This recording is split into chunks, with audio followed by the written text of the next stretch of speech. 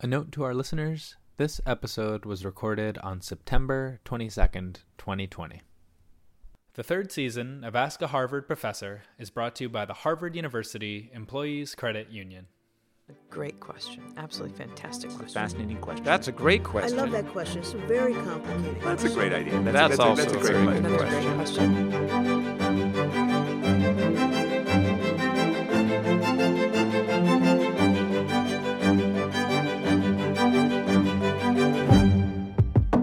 What are the best public health strategies for controlling the coronavirus pandemic? The answer may be different across countries or even among adjacent rural and urban areas. How can governments know what is working and what is not? Could mobility data, anonymized information about people's locations and movements, point toward answers? Welcome to the Harvard Magazine podcast, Ask a Harvard Professor. I'm Jonathan Shaw. During today's office hours, we'll speak with Caroline Buckey, who is Associate Director of Harvard's Center for Communicable Disease Dynamics and an Associate Professor of Epidemiology at the Harvard T.H. Chan School of Public Health. During the past decade, Professor Buckey has used anonymized population-level mobile phone data to track the spread of malaria in Kenya and demonstrated its utility for forecasting dengue fever outbreaks in Pakistan. Currently, she co-leads the COVID-19 Mobility Network, a coalition of infectious disease epidemiologists from more than a dozen universities collaborating to understand the spread of the coronavirus pandemic. Welcome, Professor Buckey. Thank you. Which state and local governments have you been working with? So it's changed over time as the pandemic has kind of waxed and waned in different areas. And of course, a lot of the work that we're doing is international also. But within the US, we've been working with New York, Massachusetts, California, Washington, other states in the Northeast, Florida, multiple different states, and also at the city level. So we've been working on multiple local levels as well. Since you're doing this work internationally, are there any particular countries that stood out in terms of displaying a difference in the way that the disease was spreading? Well, I think there's been an enormous variation in the response to COVID-19. And I think some countries have clearly done a better job than others. And I think one of the things that distinguishes countries that have done well is that they have used technology and science in a smart way, and they responded very quickly. So places like South Korea, thinking about mobility data, they have been using very intense digital data that probably would not be acceptable in this country for privacy reasons, but they've done a good job of controlling the outbreak. And so I think it's interesting to look outside the US and see how other countries are managing. And, it's not always high-income countries either. Countries like Rwanda have done a fantastic job, very efficient. And again, it speaks to the fact that the other component of this in public health in general is trust. So the public trust in the government, the public trust in public health agencies, and so on. And so there's this very interesting ecology between the public health agencies, people themselves, their behavioral responses, which we can start to measure using mobile phone data and so on, and how that translates into how the epidemic unfolds. So I think it is very interesting, and there has been really a very distinct difference between countries in terms of how they've approached things. The other thing that's really different between different countries is that testing capacity has been really, I think, the biggest decider in terms of how well countries have done. So countries that have done well invested in testing early, and they tested cases reliably, and turnaround times were relatively fast, and so they were able to use a data-driven approach to contain the outbreak. And in other countries where it hasn't gone so well, one of the distinctive features of those countries is that they have not tested well. And so, it's been almost impossible to know where we are with the outbreak, because the number of confirmed cases bears little relation to the actual number of cases circulating in the population. So that surveillance difference has really changed the course of the epidemic in different parts of the world. And I think that's been very interesting. And again, there's a balance between public health surveillance and state surveillance, and this blurring of the boundary between those two now that we have these new digital tools. And I think there's a really important discussion to be had about how we integrate private data owned by companies and individuals into our public health approach for pandemic preparedness and response in the future. And what types of mobile data have you been using? So you can divide mobile data into multiple types. So the most simple is called CDR, Call Detail Records, and those don't require a smartphone. And they essentially are stored by the operator, whoever you have a SIM card from. The operator stores data every time you use your phone, and that data point is associated with a cell tower ID. So if you know where the cell tower is, then you have an approximate location for the person at that time, and you can build up and infer mobility patterns from those kinds of data sets. We find those are very useful in low and middle income countries where smartphone penetration isn't as high, or in places in rural communities and places like that. And then another kind of data that we analyze is from mobile apps like Facebook or Google, things like that. And those data streams are more continuous because they are GPS locations. And then, in those situations, we work with the operator. So the Mobility Data Network has been working with Facebook very closely. So Facebook has a data team, and they aggregate the data for us to make sure it's anonymous and safe. And then they provide us with kind of aggregated flows on a population level of how people are moving around. And then the third type of data, which is also mobile phone data, is from ad tech. So this is, advertisers that kind of pop up on your phone when you're using an app.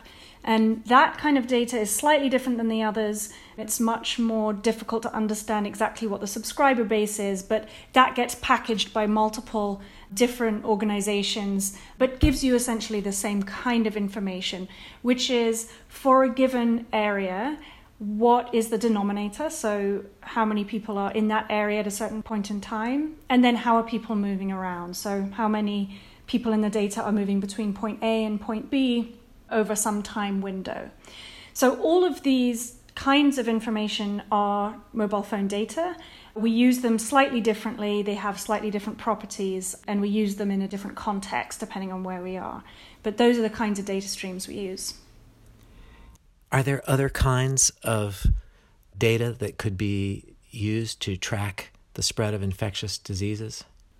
Yes, absolutely. The other thing that I think has really been interesting to see for this outbreak, that I think will change how we view outbreak containment and pandemic preparedness, is the use of viral genomics and genomics in general. So by sequencing the virus, which you can now do cheaply and quickly, you can start to understand how transmission is occurring in time and space. So you can, for example, identify the origin of a new viral lineage and link it to a particular importation event.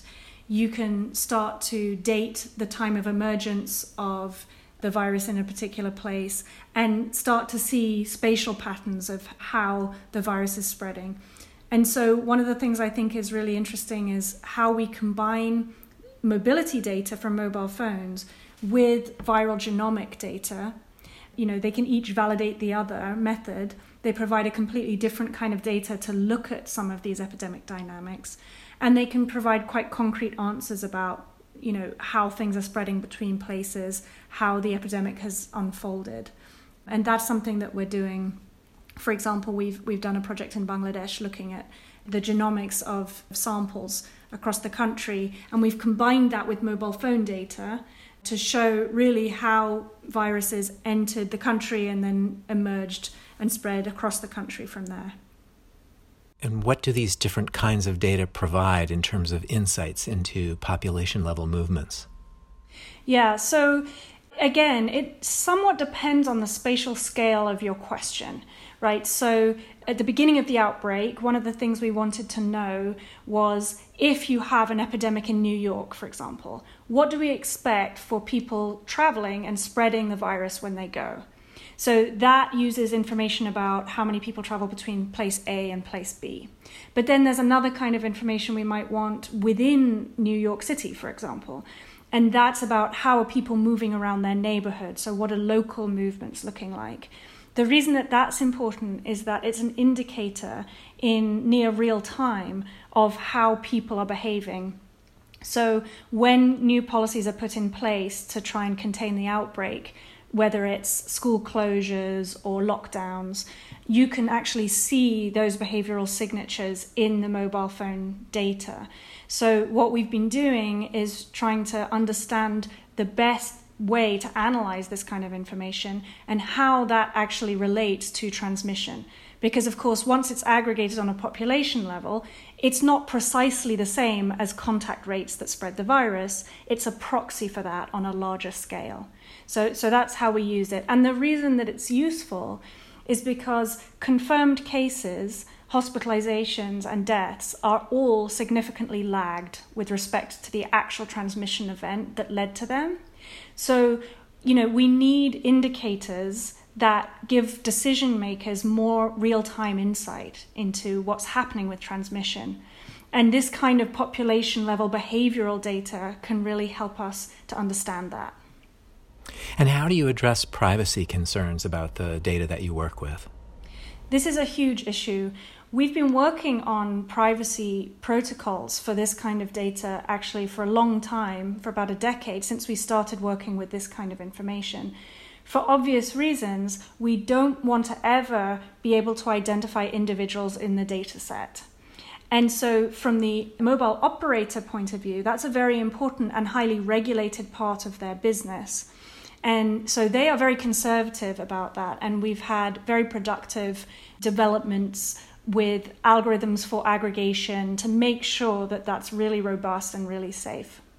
For example, when we work in Bangladesh or Pakistan, the data never leaves the operator. It's always behind the firewall. By the time we get it, it's a very abstract matrix of movements between locations on a population level. So we only know, for example, that, 5,000 subscribers moved between here and there in a day.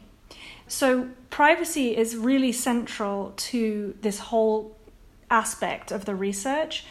What I think is interesting this year is that we've seen really the floodgates open on this kind of information. And so I think there are some urgent conversations to be had to make sure that we are protecting people's privacy when we're using this kind of data for public health. My sense is that after this pandemic, this kind of information will be routinely used for surveillance, for preparedness, and for response to outbreaks.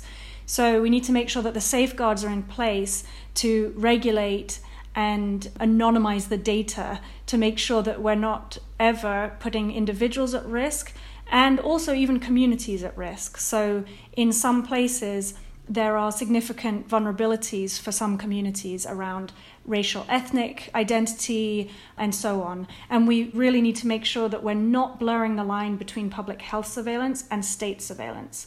So that's become a very important part of the Mobility Data Network and some of the work that's happening in my group. Has mobility data been helpful in assessing the effectiveness of social distancing measures, such as travel restrictions, work from home policies, limits on social gatherings, and closure of schools, universities, and non-essential retailers? Yes, I think it's been very, very helpful. Of course, its utility depends on the nature of the intervention. So, for example, you won't be able to tell whether masks are working from this kind of information.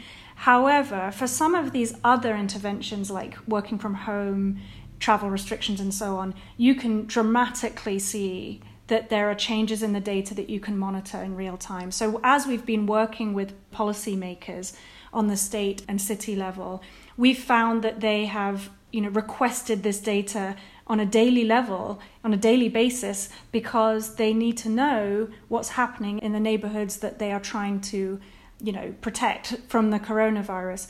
So I think it is very helpful for certain kinds of monitoring, and it gives a sense for the overall picture. So, for example, we could see big spikes in movement around Memorial Day weekend, or we could see that there are particular travel routes that are going to be important. We did a study where we looked at the prevalence of COVID antibodies in pregnant women around New York City.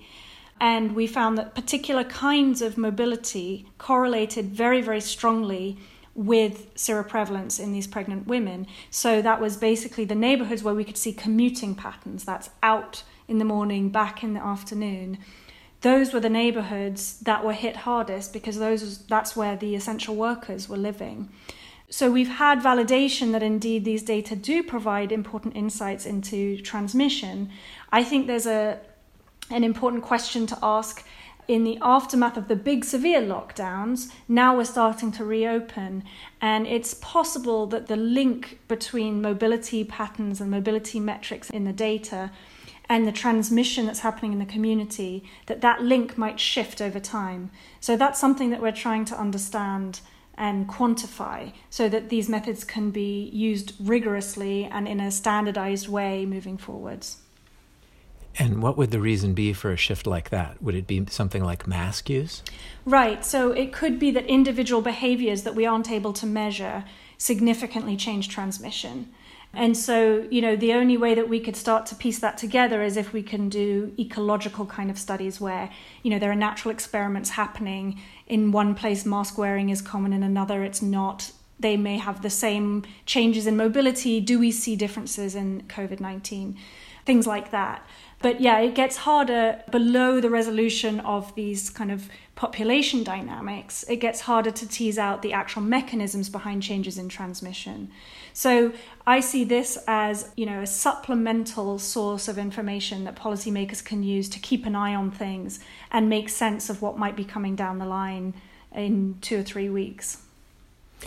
Can you distinguish between, say, poor public messaging and poor adherence to rules, such as quarantines? For example, when the pandemic seemed to have struck the East Coast but spared the U.S. heartland, it appeared that there was less adherence to social distancing in regions with less disease, despite warnings that an outbreak was imminent. But once the disease had taken hold and its seriousness became evident, local populations began to adjust their behavior irrespective of official advice. Is that something that you saw? Well, interestingly, we saw sort of the opposite. If you look at the mobility data across the US, around the middle of March, when the national emergency was declared, regardless of where you were in the country, regardless of what the local policy was, we saw a massive drop in mobility everywhere. Of course, there was variation, and there's heterogeneity, and that's been a distinctive feature of this epidemic, spatial heterogeneity. But we saw the big drop almost everywhere happen in the middle of March across the US. Now, I think the reality is that different parts of the country have had their epidemic at different times.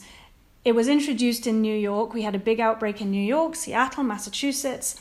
It has subsequently spread to other parts of the country, including the South. So at the beginning, when everyone was scared and we saw this big drop in mobility, this big behavior change, in places where there wasn't much coronavirus, it's understandable that people would have a different reaction to these stringent policies compared to places like New York, where it was so evident and it was so obvious that the health system was struggling. So I think part of that is to do with having a very big country that's very heterogeneous, and the epidemic hasn't been at the same time everywhere. And so part of that is about messaging, to the extent that the policies need to be very honest about what we're doing, why we're doing it, and what's at risk. So I do think that of course, we're battling misinformation and politicization of these issues, but there's also just the kind of inherent problem of having a very large, diverse, heterogeneous country with a staggered epidemic that has hit different communities at different times. Is the spatial resolution of some of the data that you use good enough to be able to model rates of new contact between individuals? In other words, people who aren't together all the time already, as you might see within families? Well, I don't think so. There's a distinction between this kind of data and the data coming from, for example, digital contact tracing apps, right? So your phone can detect if there are other devices nearby it, and that's the basis, of course, of these digital contact tracing apps or exposure notifications that have been developed by people like Apple and Google. That's very different from the population level aggregate mobility patterns that we've been analyzing, and I think serves a completely different purpose in the context of public health. The thing that we can do with these population level metrics is look at problematic places in general that require more surveillance, right? So if we have a large epidemic in a certain place like New York, we can measure how well connected New York is to other places and make the case that you need to really start testing and doing surveillance in city XYZ. And I think that is important. Another general phenomenon that we've seen across the US is the emptying out of cities. So we saw that, the lockdown came, and especially in wealthier suburbs, for example, and in commercial districts, we've seen a complete emptying out where people have gone to rural areas. And that's happened across the board, with places like Boston and Atlanta losing 10 to 15% of their population in a month or two as people left the cities. So to the extent that represents new contact between people who are in the epicenter and other populations, yes, we can look at that. On an individual level, no, we don't go down to that resolution. I see. And what about contact tracing? How are the ethical and privacy concerns balanced in that type of situation, wherein a person who may have unknowingly shared a subway car or an elevator with an infected individual has an interest in knowing that has occurred? Well, so I think the privacy issues around the contact tracing apps are very different. First of all, generally these are opt-in, so they're consent-based platforms that people opt into. So that already is a very different situation than these passively observed data from mobile phones, for example. But also the exposure notifications that have been developed, for example, the Apple Google app, those are very conservative about privacy to the extent that, everything is stored on the handset and location is not stored. So the issue there is that potentially that's not so useful for contact tracing. Traditional contact tracing is quite intrusive. You learn everything about where that person's been, you take names and phone numbers, that's the whole point of it. And so I think some of these apps are still really in the trial phase. We don't know how well they're going to work. We don't know how many false positives, so spurious exposure notifications, people are going to receive, and what that means for uptake and continuing use of them. So I think this is a difficult space because traditional contact tracing as part of an epidemic containment strategy is a necessary and intrusive part of the health system. Your mobile phone and your personal data and apps are not necessarily, and we think about them in different ways, and indeed that kind of data is different. The question about who owns the data, how is it managed, who provides it, does anybody pay for it? All of those questions are really important in a way that traditional contact tracing data doesn't even have to deal with. How rapidly can mobility data provide insights? For example, if patterns of movement changed over the 4th of July, how quickly is that data available so that leaders can take preemptive measures to prevent the sparks of new outbreaks from spreading? Well, theoretically, it's real time. But of course, you have to aggregate it and process it in a way that provides insights. When we were working at the beginning of the outbreak, we were generally providing our operational partners with daily updates. So it would be every day. And of course, for something like the 4th of July, we would be ready to go quickly because we know that holidays create a lot of travel.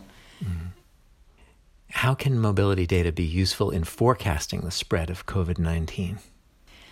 So I think forecasting is very challenging in this for any disease. And I think it has been particularly challenging for COVID-19, not only because this is a new infection. So at the beginning of the outbreak, we didn't know the basic epidemiological parameters, with which to inform our model structures. But subsequent to those early days, I think forecasting has become quite difficult because so much of the epidemic is driven by social and political decisions and behaviors. And so that's made it quite hard to predict because it's no longer simply a biological, epidemiological process, but also a complex sociological one. So it's been challenging. And I think the best forecasting approach has been the ensemble approach that the CDC has coordinated through colleagues at UMass Amherst. They've taken lots of different forecasts and tried to come up with a sort of a consensus for what might happen with uncertainty. So the reason that mobility data is useful for those efforts is because it provides you with essentially the spatial dynamics that lead to the epidemiology.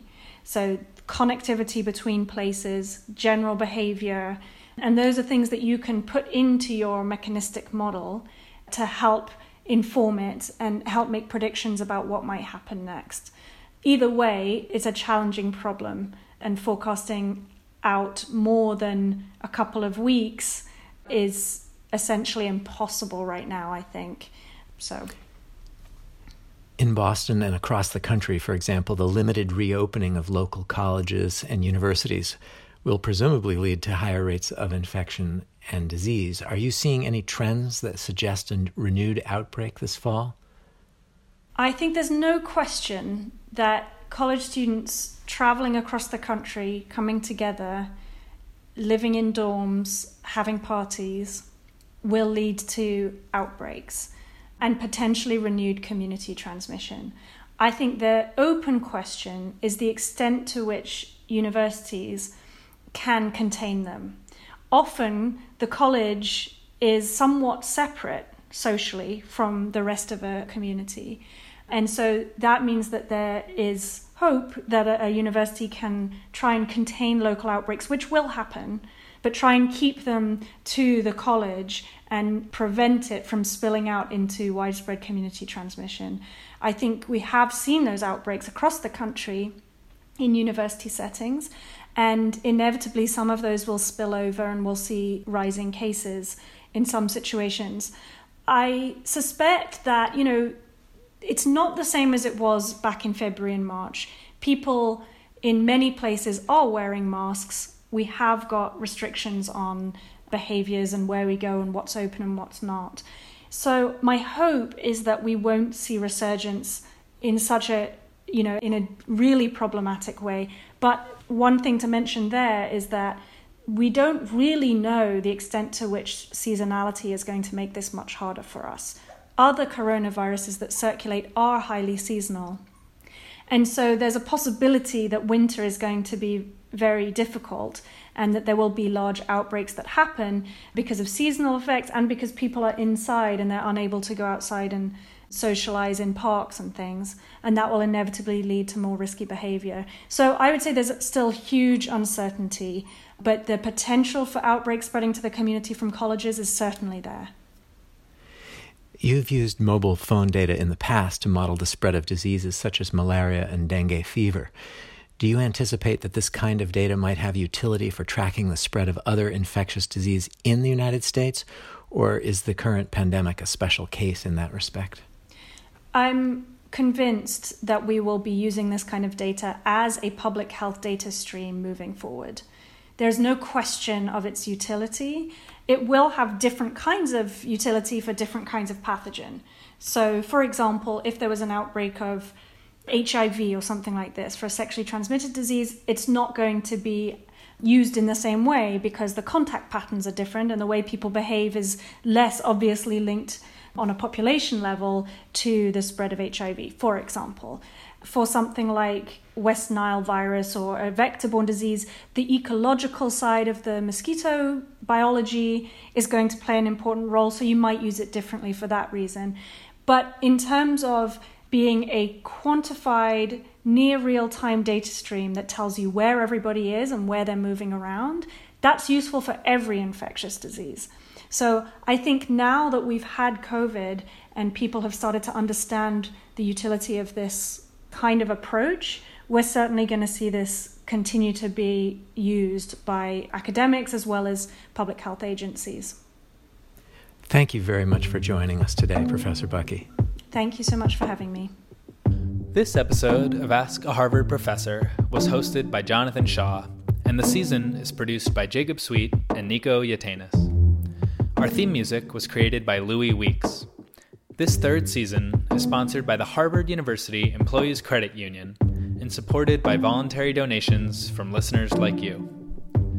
To support the podcast, visit harvardmagazine.com/support podcast. If you enjoyed this episode, please consider rating and reviewing us on Apple Podcasts. Contact us with questions at harvard_magazine@harvard.edu.